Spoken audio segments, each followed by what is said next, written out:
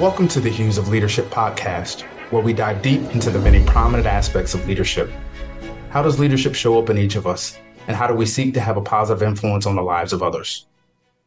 Just like hues vary, so does how we show up as leaders and how we may flex different hues depending on the moment, the task at hand, or the individual or team we're engaging. What hues are you using today, and which will you seek to further develop? I'm your host, DJ Menifee, a Chief Enrollment Officer and Leadership Practitioner in higher education, and I look forward to diving into the hues of leadership with our guests.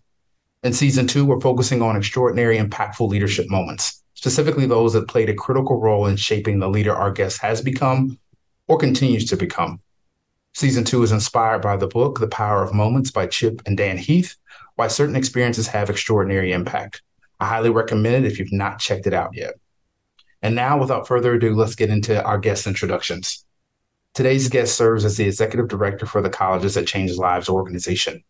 Prior to representing the organization and championing the liberal arts from a student-centered college search and admissions process lens, she was the college-bound advisor at the Irma Lerma Rangel Young Women's Leadership School in Dallas. Before that, she worked for 20 years in college admission counseling at several secondary and post-secondary institutions in California. She has served on multiple counselor advisory boards for a variety of colleges and universities, the Common Application Board of Directors, and the Johns Hopkins University Access Advisory Board. Now, the audience has a sense of who this is, but without further ado, let's acknowledge or welcome Ann Marano. Hey, Ann, how are you? Hey DJ, I'm so excited to spend time with you in this conversation. Thanks for having me. Sometimes you get a sense of how awesome and amazing people are just in meeting them and engaging them.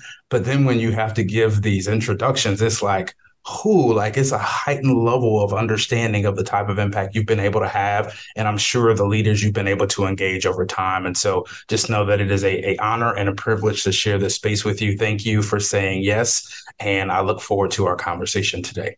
Me too. That's a beautiful thing to say. I appreciate that. I'll reflect that all back to you. But one thing I've learned as I've matured as a leader is to accept those affirmations when they are shared with us. So thank you very much. That's kind.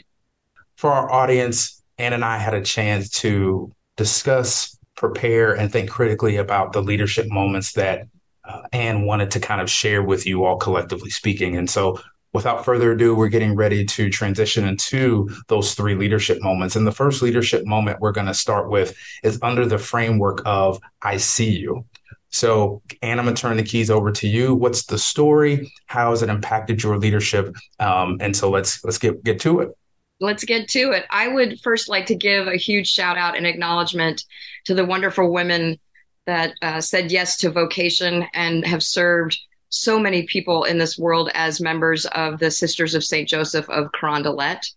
I was educated by the CSJs all the way through elementary school, most of my elementary school career, and then was fortunate enough to reconnect with them in high school and then college. And this story comes from that background and that tradition. When I was a high school senior at the Academy of Our Lady of Peace in San Diego, whoop, whoop, let's give them a little love. I was brought to my attention very late in senior year that I hadn't made any decisions yet. And Mount St. Mary's University in Los Angeles was recommended to me as a fabulous college to check out. And I'm forever grateful to Sister Dolores Anchando and Sister Joan Hampel, who introduced me to the Mount. But I was up at Mount St. Mary's in Los Angeles on a visit, and I can't remember, DJ, if it was an admitted students program or a scholarship interview day, but it was one of those significant kind of important days where you know that not only do you hope that you show up as your full authentic self, but you're nervous because as a first gen kid, I really wanted this to work and, wanted to represent my parents and my family and had that kind of responsibility on me, but was also excited to be there at the possibility of going to college and especially going to college surrounded by folks that I had already respected. So I don't remember which one of those days it was, but I do remember this, that at the very beginning of the day, as we were getting our name tags and checking in, this really charismatic woman approached me from across the quad, striking blue eyes, the kind that when you make eye contact, just take you to another place. And, I swear there was a mantle of light around her. And she extended her hand and she said to me, "So this is our friend from the Academy in San Diego." And I was completely blown away. Now, I quickly looked to see that she was wearing a name tag, and she was Sister Magdalene Coughlin, the president of the college. And I'd never met a college president before, much less one that had that kind of energy. Have you ever interacted with those people that they're operating on another plane? They're just carrying with them something extraordinarily, phenomenally special. And she radiated all of that to me. And in that moment, DJ saw me. I wasn't wearing my name tag. She purposely sought me out from across the quad, removed herself from a conversation she was engaged in to make sure that I felt seen and welcomed and acknowledged as an individual person. And I don't know if she could sense that I was nervous and excited, all of those emotions at the same time. But what she did was she uplifted me very powerfully by acknowledging not just who I was, but where I was from. And that stuck with me throughout my entire career and will. I'm so grateful to her for that moment. She later told me, after I was awarded the St. Catherine's Medal for service and sorts of other things, because the CSJs have a huge, one of their charisms is a commitment to social justice and serving God's kids, and in many different ways. And so there was a real calling to service and to giving back, to using your success to definitely take care of yourself and your family and your future, but also to put back all that good into the world. And so I was being recognized with this award, which of course I was gobsmacked because there were so many people on campus doing amazing things. And she shook my hand as I was getting the award and looked me right in the eyes with those same striking, magnetic blue eyes. And as she shook my hand, she said, "To whom much is given, much is expected." And the way that landed with me was she was affirming again my individuality, my potential to make a difference in the world, and the great responsibility and power that I had to impact others in a really good way. And I accepted that challenge, or at least I hope I did. I hope that's reflected in the last just over 3 decades of work in higher ed. But I have tried to, in my work with students, families, and colleagues, to recognize them as individual people, to make sure that folks feel seen and aware of their own personal power and as individuals, right? In the space that they occupy with all of the history that they bring with them and their lived experiences. And it's something as simple as trying to remember people's names, right? And to use the names that are meaningful for them, but to see them as unique and powerful and special. And that's the gift Sister Magdalene gave me in terms of a leader.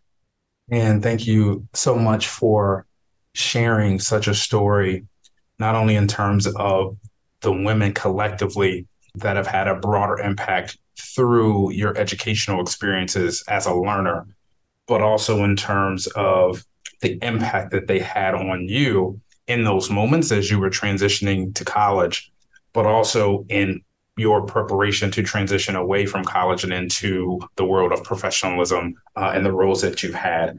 You know, the pieces that stood out to me was thinking about the pressure that, whether we're thinking about the students that are going through the college search process and trying to identify fit and match and learn about themselves as they transition into the human beings they're meant to become, but also the pressure of starting a new job or working with a new leader or working with another organization, and thinking about the pressure that those folks in the new space may feel, and how does that can then align with the role and whether people think of power or influence or a combination of both.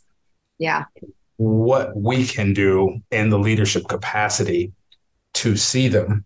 And if I'm using your words, not only in their unique selves, but recognizing all of their lived experiences, to showing them that we see them, we acknowledge them, we recognize them, and we believe in them. Does that allow to, over time, for some of that pressure to dissipate? Because we are making people feel seen, which then may contribute to not only feeling welcome initially, but I believe then you have to be able to see other signals over time for me to go from I felt welcome to now I feel included into this community. And so those things really, really stood out to me in what you shared.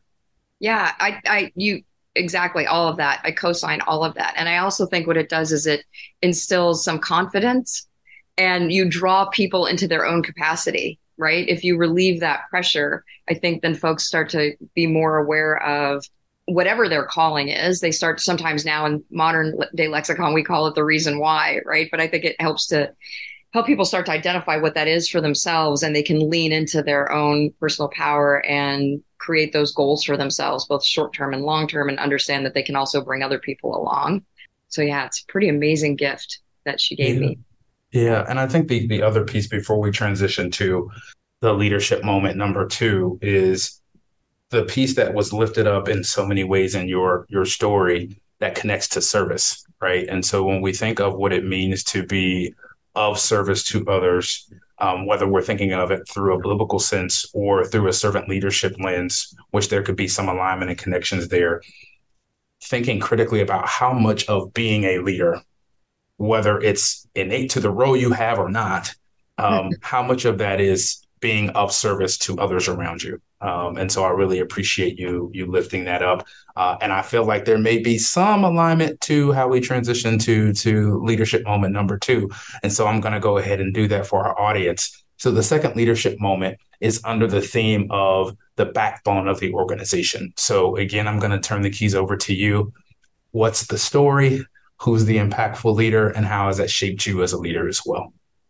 Thanks, DJ. And that backbone, I mean, that concept ties in so well with the whole concept of servant leadership and service, right? Being kind of a North Star, if you will, at least in my experience as a leader, for how I conduct myself and how I invite others to discover what's real for them and bring them into their full capacity. But when I was, oh gosh, some point, maybe in the middle of my college career, when my father was still holding out that I might abandon this silly notion of English and sociology and embrace business as an undergraduate career. And I have to back up and say that my parents were super supportive of higher education. Were really excited to see me enroll in a Catholic women's college after being at a Catholic girls' high school. That was, as practicing and very devout, faithful Catholics, that was a great joy for them that I chose to go to Mount St. Mary's and continue my education with the Sisters of St. Joseph of Carondelet. But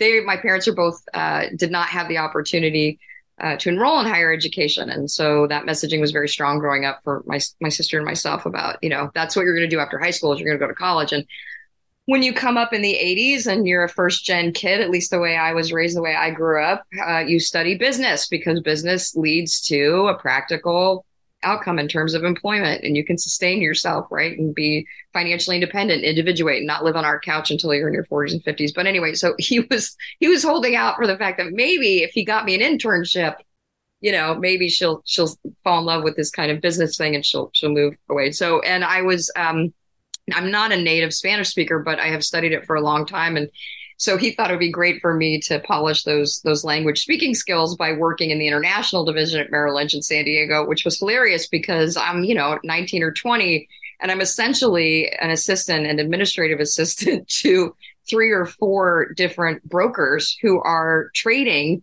and handling very large portfolios for clients in Central and South America. I can't believe I was imbued with that responsibility. I did okay. I don't know that I, made anybody any definite money, but I don't think I sabotaged any trades. But the point of that whole experience was being immersed for the first time in my dad's world of work and watching him and how he operated with his team. And actually he would object to the possessive, the his part of that sentence. He would say the team. He wouldn't say my team. Every day that we commuted together to work, Dad reminded me of how important it was to acknowledge the folks that were really the backbone of the organization, the folks that didn't necessarily get the glory, that weren't amplified in the newsletter every month, that weren't necessarily bringing in millions of dollars of business to the company, but were doing all of the things that it took to make sure that the folks who were in those positions, those brokers and operations people, could do all of that for, as Dad would affectionately say, Mother Merrill. And so every day he would remind me by example and by direct instruction or preaching, if you will, of those folks and how important they were. And so he knew the name of everybody in the building that worked in the garage, that was on the facilities or housekeeping team, that worked security, all of the administrative assistants and the secretaries and the people that worked in the cafeteria. Like, all of those people, DJ, and he would introduce me as his daughter, and he would spend time every morning and every afternoon greeting and then thanking people for the work they'd done that day and checking in with them about their families, right? So he knew and things that they had been through in their lives. And he was very proud to share with me how many of them also happened to be from immigrant backgrounds that had immigrated to the country or that were first generation immigrants. And that resonated with him as the child of immigrants. My grandparents immigrated from Italy and Sicily. And what he taught me was he gave me a chance to really understand how critical it is, again, in that concept of seeing people, I see you, but to recognize the contributions of everyone and to maximize those relationships, not to get more from those people, but to make sure that they understood how important they were to the team and to the organization. And I think, in leadership development, when you do PD with teams and staffs, it's important to include everybody, right? I mean, I don't want to call people into this and not call anybody out, but when we do leadership training or leadership development or staff bonding experiences with teams, it's important that they cross departments and that they cross job titles and that everybody that is helping your team do what it needs to do has a place at that table and in that conversation and gets recognized as a leader in their own right. Because without them, we wouldn't be able to do our work day in, day out. And that's what Dad showed me. And in practice and instruction, when we would chat on the way home, he said, never forget that, Annie, that all of these people are bringing all of their gifts and talents to bear in this way that makes it possible for me to do what I can do. And so I have an obligation to keep including them, to remind them how important they are and to show other people that too. And that was such a magical story. Oh. And shout out to those that not only helped steward your growth, but also for your dad to emulate what it means to lead with humility. I think is amazing for you to see that, because one of the pieces that I wrote down is like, we can be in this podcast space, right? And Right. we can put on a show for what we think leadership should look like, and people can then assume that that's how we lead. But there are other people who actually could speak to how we lead, and is what we're saying actually align with the words that we're using. And so what I wrote down was this notion of actually seeing a leader in space, right? You were able to see, okay, my dad is saying this, but then I can actually see that he means everything he says in terms of acknowledging, recognizing, lifting up, celebrating, and including these people. And these people all matter. Doesn't matter what their role is. It doesn't matter how much salary they make. It doesn't matter how many years of service they have. It doesn't matter who was in the newsletter. But everybody's work and contribution matters. And so, when I also thought about that, the other piece it made me think about is asking ourselves as well as our audience to reflect on two things. Now that you have this information, what type of leader do you have? If you have somebody you report to and is a leader in that capacity, are they someone who aligns with what they say in their actions? And also, are they somebody who maybe prefers to lead behind the scenes, and they're not necessarily either seeking or not comfortable with having that public persona? Because there are varying types of leaders with varying types of skills. You can be a great leader and maybe not have that public persona or that charisma that feels very comfortable being in the spotlight. And then the second part of that is asking yourself, what type of leader are you, and being okay with the type of leader you are. And you can still be amazing and prefer to be in the back. You can still be great and prefer to lead by example, but not necessarily want to be a leader that has a lot of direct reports. Like in those instances, it's okay for those things. But the most important piece is acknowledging the type of leader you are, and then also being comfortable and understanding how to acknowledge the type of leader that you've been blessed with, that may be leading you in your organization or co-leading with you in your household, or whatever that may mean. Yeah, that's so insightful. That's so insightful. Because I also think, right, like there are so many folks who are having an impact, but they don't seek the spotlight, like you just said, or they You ever been in a situation maybe where you've overheard, or maybe this has happened to you, where somebody has challenged somebody in your circle? Why don't you think about doing X, Y, or Z? Why do you stay in that position? You could do this. And to watch somebody answer that question with grace and say, I'm really happy doing what I'm doing and I'm having an impact in what I'm doing currently. Like they don't feel that need to climb the ladder, the rungs, right? Because the space they're occupying, where they're at, is enough. It's satisfying, and they feel like they're having an impact. And that question to me always diminishes the contributions that person is making. Does that make sense? Right? Like, Yeah, it makes sense, Ann. And I think for me, the pieces is, and I've said this in a couple different spaces, may have been a couple different episodes, but there's this piece of growing vertically versus horizontally. And when I say vertically, it's the career ladder trajectory, more seeking achievement, seeking more responsibility, seeking a broader portfolio. And I don't see any of those things as a negative. Like that may be inherently what you've been called to do, and that's your path. I would say that I would align with that. I think that's how I've approached life. And there are also others who don't want to do that, but it doesn't mean that they can't grow horizontally within the role that they have. And so for me as a leader, it's always thinking critically about, well, one, how do I get to a place where the people that are under my guidance and care feel comfortable sharing what their aspirations are? Right? yes. Because if they may not ever be comfortable. Yeah. Two, if they are comfortable, how do I demonstrate to them that I'm not judging them on which way they want to go, but Mm. as a leader, I inherently feel like I should be contributing to how I can help them grow, which direction they want to go in, and also making sure that in the structures that I'm a part of and that I have a leadership capacity, there is an expectation for growth. How that growth comes is different. You may not want to go to a conference. You may not want to watch webinars. You may learn differently. Not a problem. But it doesn't mean that the culture that I'm a part of and helping steward wouldn't include growth. It's going to include growth. It's going to challenge people to try to get better each day. But what that better version of yourself looks like doesn't have to equal career trajectory and growth. It could just be growing where you are and just being better every day. Yeah. Yeah. And brava to you for recognizing that. That takes a very connected, insightful, intuitive person, no, to be aware of that and to say, I celebrate you and where you are, and we're going to look for ways for you to grow horizontally and to validate that. That's a beautiful thing. Not everybody can do that. No, Some, and I would say I learned by fire. The mm, last narrative, because I want to okay. be mindful of our transition to our next point. But once upon a time, when I was blessed to be a director of admission, I remember it was the first time like I got to really contribute to shaping what professional development looked like.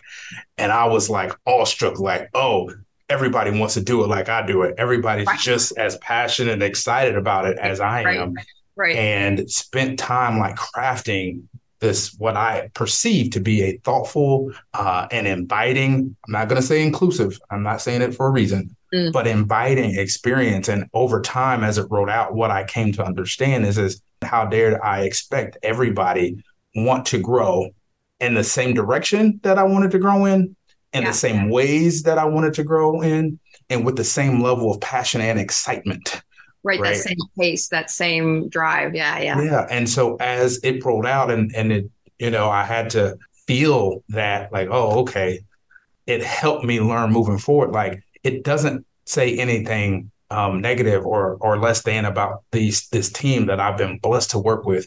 What it means is I was very short-sighted as a leader and took an opportunity to say, I want to build something that I want for me that I think everybody else wants, versus having taken the time to get to know people and to get a sense of, well, how would you like to grow? What does that look like for you? Okay, you don't want to be a director of admission one day. Fantastic. But Right. how can we make sure you're the best version of yourself in this current role? That was the experience that I had to learn by fire of getting it wrong, in my opinion, to be able to understand how to do it better in the future. Thanks for sharing that. I don't know if it's about getting it wrong or if it's about testing stuff. I Right? like testing. I You like the gotta, word I testing. mean, you gotta try it before you know if it's gonna work. And if you're new and excited and fired up, sometimes we don't always know to step back and take an inventory. We don't always Yes. know that. I think that comes with experience, and it comes with, some things land and they land gently and sometimes land with a thud. And the thuds, I think, can be the most powerful teaching moments. So you had a thud. You had a thud. Yes. And look at you Yes. now. Who among us who's not listening, especially, hasn't had a couple of the thuds? But thanks for Yeah. sharing that. And I think in the broader run, even where we are now in our careers and what we've grown to understand and learn about leadership generally and broadly, but also what we've learned about ourselves individually and how we show up as leaders, it doesn't mean that we still won't take calculated risks. It doesn't mean that we won't fail fast or fail a lot. But as long as we can learn from those experiences and also demonstrate to others that it's okay to take those calculated risks and to try things that are in alignment with where we're trying to head, I still think that it's okay in the long run. Totally okay. All of that humanizes us to the folks that we're working with, for one, keeps me grounded for sure, keeps me an engaged learner and curious about things, right?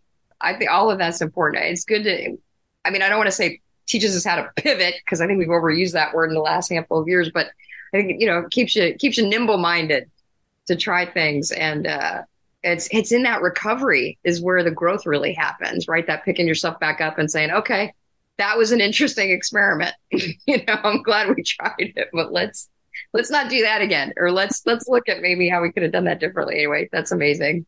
Thanks. Yes, yes. And I'm taking your word, and maybe it wasn't one you crowned, but I'm taking recovery for myself and to think Yeah. critically about how I incorporate that into Yeah. how I lead and how I show up in conversations moving forward. So for our audience, we're going to transition to leadership story number 3. And this one is themed generational wisdom. And so again, Anne, I'm going to turn the keys over to you. Tell us the story, maybe the impactful leader that's helped shape your experiences and how that shows up in you as a leader.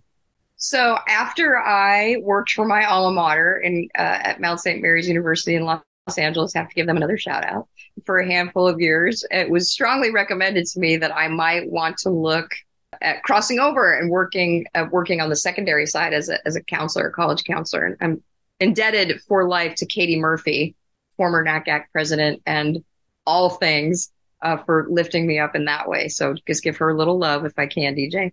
But I found myself at Notre Dame High School in Sherman Oaks, California, in the very capable hands or under the very capable tutelage of Lynn Colley, who was at that point the department chair in the counseling office. And I was the senior counselor, and I was specifically hired because of my college admissions background. And she was excited to have me, and I was really excited to be there. And I consider her one of my most treasured mentors. And I will say as a shout out, acknowledge your mentors while you have them. If it, especially if it hasn't been a formal relationship where you've come into that understanding where you are my mentor, you may not have used that language with someone that's special to you or that you learn from, but acknowledge those people while they're still with you often and thank them. But watching Lynn work with students, particularly, well, and students from all backgrounds, was, and I'm going to use magical, I'm going to steal that from you again, was masterful and magical. I learned from Lynn not really how to navigate or rope or manage the frontal lobe of an adolescent, but I learned from her how to work with it. And again, in that theme of seeing individuals for who they are, for understanding that the human beings in front of us, particularly the students, were evolving, and they were bringing again to their daily experience their origin stories and their backgrounds and the homes that they were being raised in and the socioeconomic situation that was their reality and all the things that they held dear about their, I keep saying histories and origin stories. They were bringing all of that to bear on their experience on our campus Monday to Friday and in the off hours for co-curricular experiences.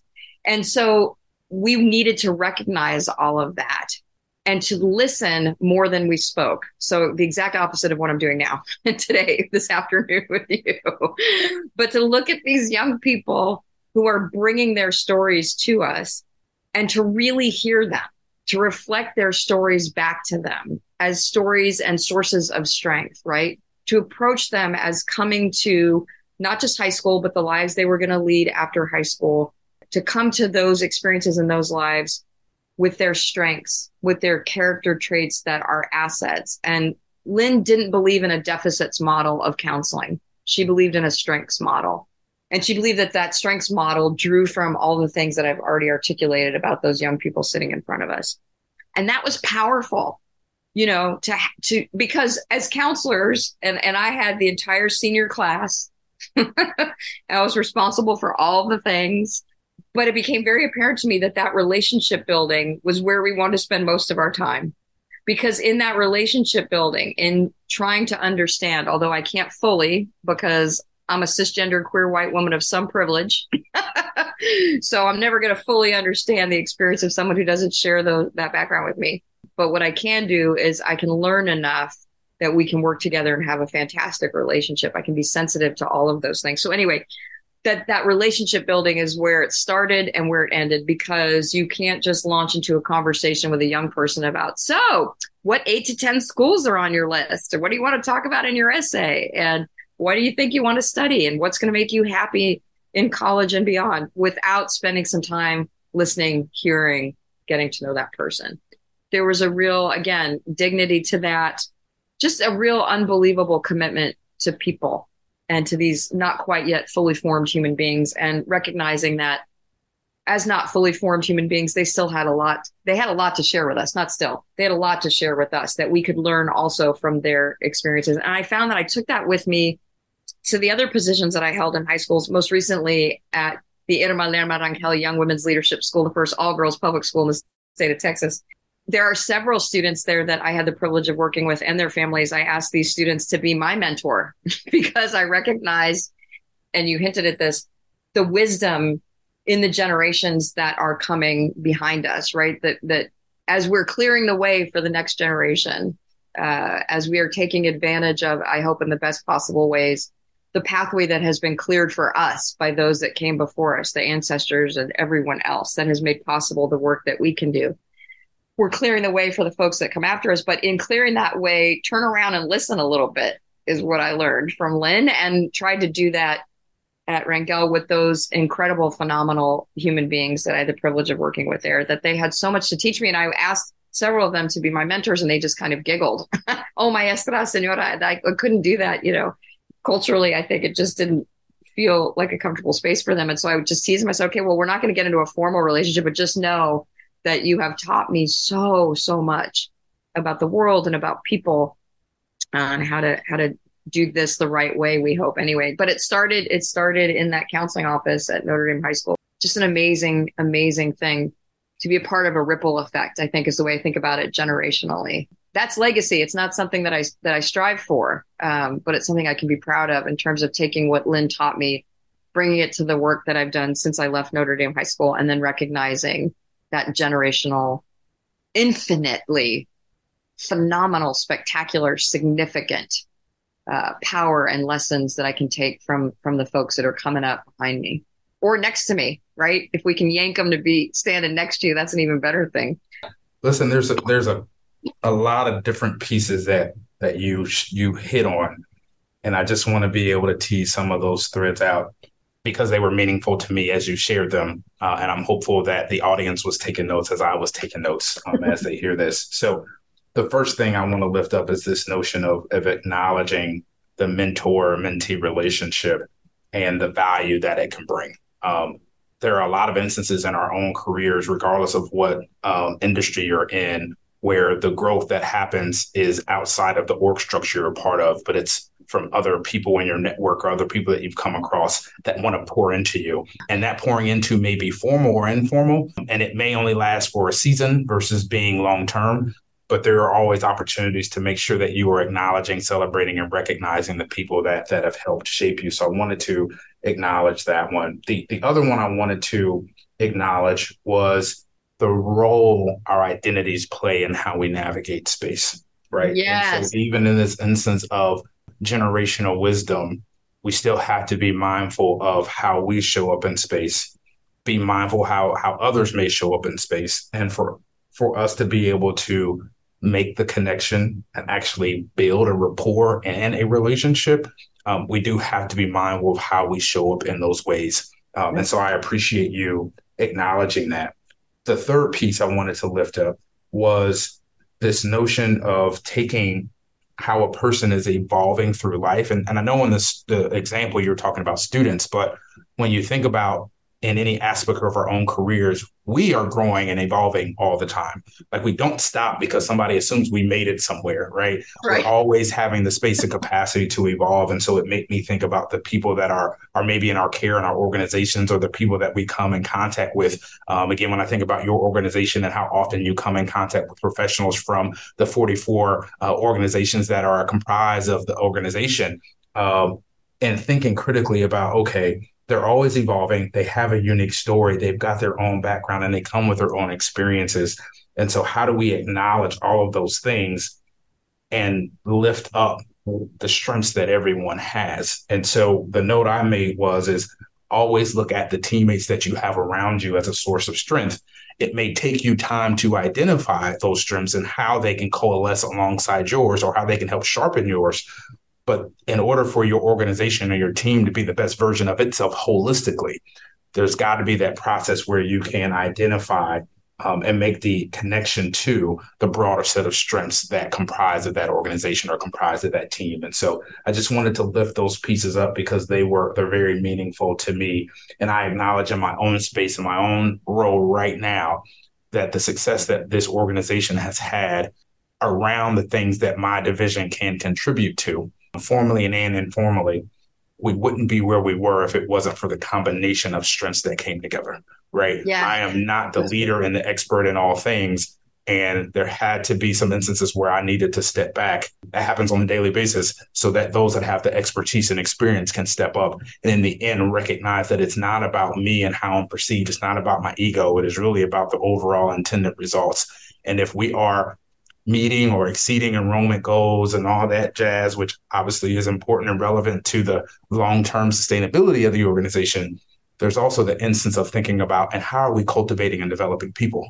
Because as you move through, at least from my vision on the higher ed side, as I've had the blessing to transition and move into leadership capacities, I know why many people say they got into the work, and maybe that's still the reason why they're in the work, which is the students. And I don't disagree with that, don't have any issues with that at all. But what I began to see for myself but the people I have the most direct contact with, and maybe the most opportunity to contribute, to shape and develop and cultivate, is the people I spend the most time with. And that's not the students. That's the people that are in my care, my organization. And so I think that piece really helps that stand out for me. And I appreciate that. That's right. No, thank you for illuminating that in your very capable, astute DJ Menifee way, which, by the way, we need to copyright that. It needs to be called the way of DJ or something, but that's maybe another conversation for another time. I will have none of that.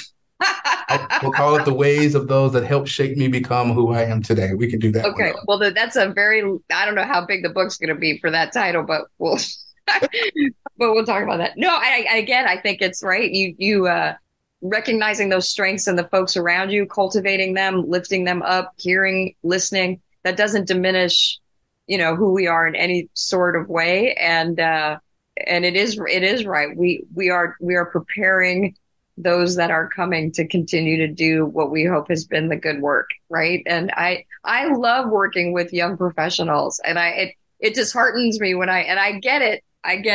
There are, sometimes there's generational confusion, generational disconnect, whether it's technology, terminology, any other kind of ology, right? And so, but it's disheartening to think sometimes of when you hear folks who are more senior in their experience saying things like, "I just don't get them. How do I get them to do this?" I mean, those are very real concerns, right? But I think what you talked about is like looking to your left, looking to your right, pulling out those strengths, doing that assessment, having those younger team members, or those team members that are newer to the profession, whatever the case may be, teach us and teach each other. There's a lot of strength in that. So anyway, thank you for saying what you did, because it gives me great hope that yes, we can clasp hands with consent, of course, and bring each other along and forward. Definitely. And let me lift you up one more time before we get ready to transition to a close here. In that, the thing that stood out also as a capstone to your narrative on the third story is that you signaled to those young ladies Mm. that you had the capacity and the willingness to learn from anyone. Yeah. And Thank I you. think Yeah. that is a model for them, even if maybe culturally and collectively speaking, or in that moment, that was uncomfortable because of what they had been exposed to, their background and their experiences. It doesn't mean that moving forward in their journeys that couldn't be a piece that could be adopted and incorporated into their being and the way they move. Because how would our world be different if everyone modeled that and said, I have the ability to learn from anyone. I can change my understanding and my perspective. I can pivot. I know you said don't use the pivot word, but we No, can it's all right. pivot. And it's Yeah. because we've been exposed to things that, regardless of who you are, what your role is, how many years of professional experience you have, I know there is somebody out there right now in high school that knows more about Excel than I do. I know there's somebody out there that is significantly younger than me, whether in age or in professional perspective, that knows more about social media than I do, knows more about budgeting than I do. And so I think it's that humble nature of being willing to just acknowledge that, because in the end, it's not about the individual, it's about the collective. And so I That's right. appreciate you highlighting that in that story. It's very rich.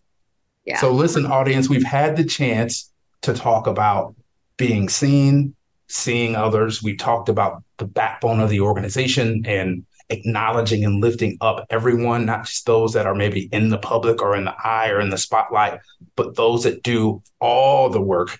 And lastly, we talked about generational wisdom.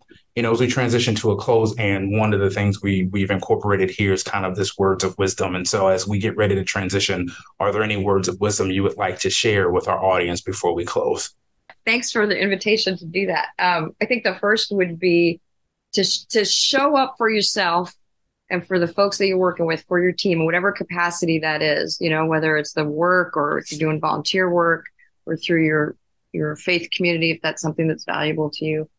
Show up every day being present and being present for whatever is going to show up, right? And I think, extending the same grace to yourself that you extend to the people that you work with, right? Recognize that you too are evolving, that you too are a work in progress, and that for some of us, the journey of the frontal lobe lasts longer than our 20s and 30s. Can I say that gently? Yes, you can. And I'm a part of that group. Hey, listen, a part of this journey is the humble acknowledgement of what is real.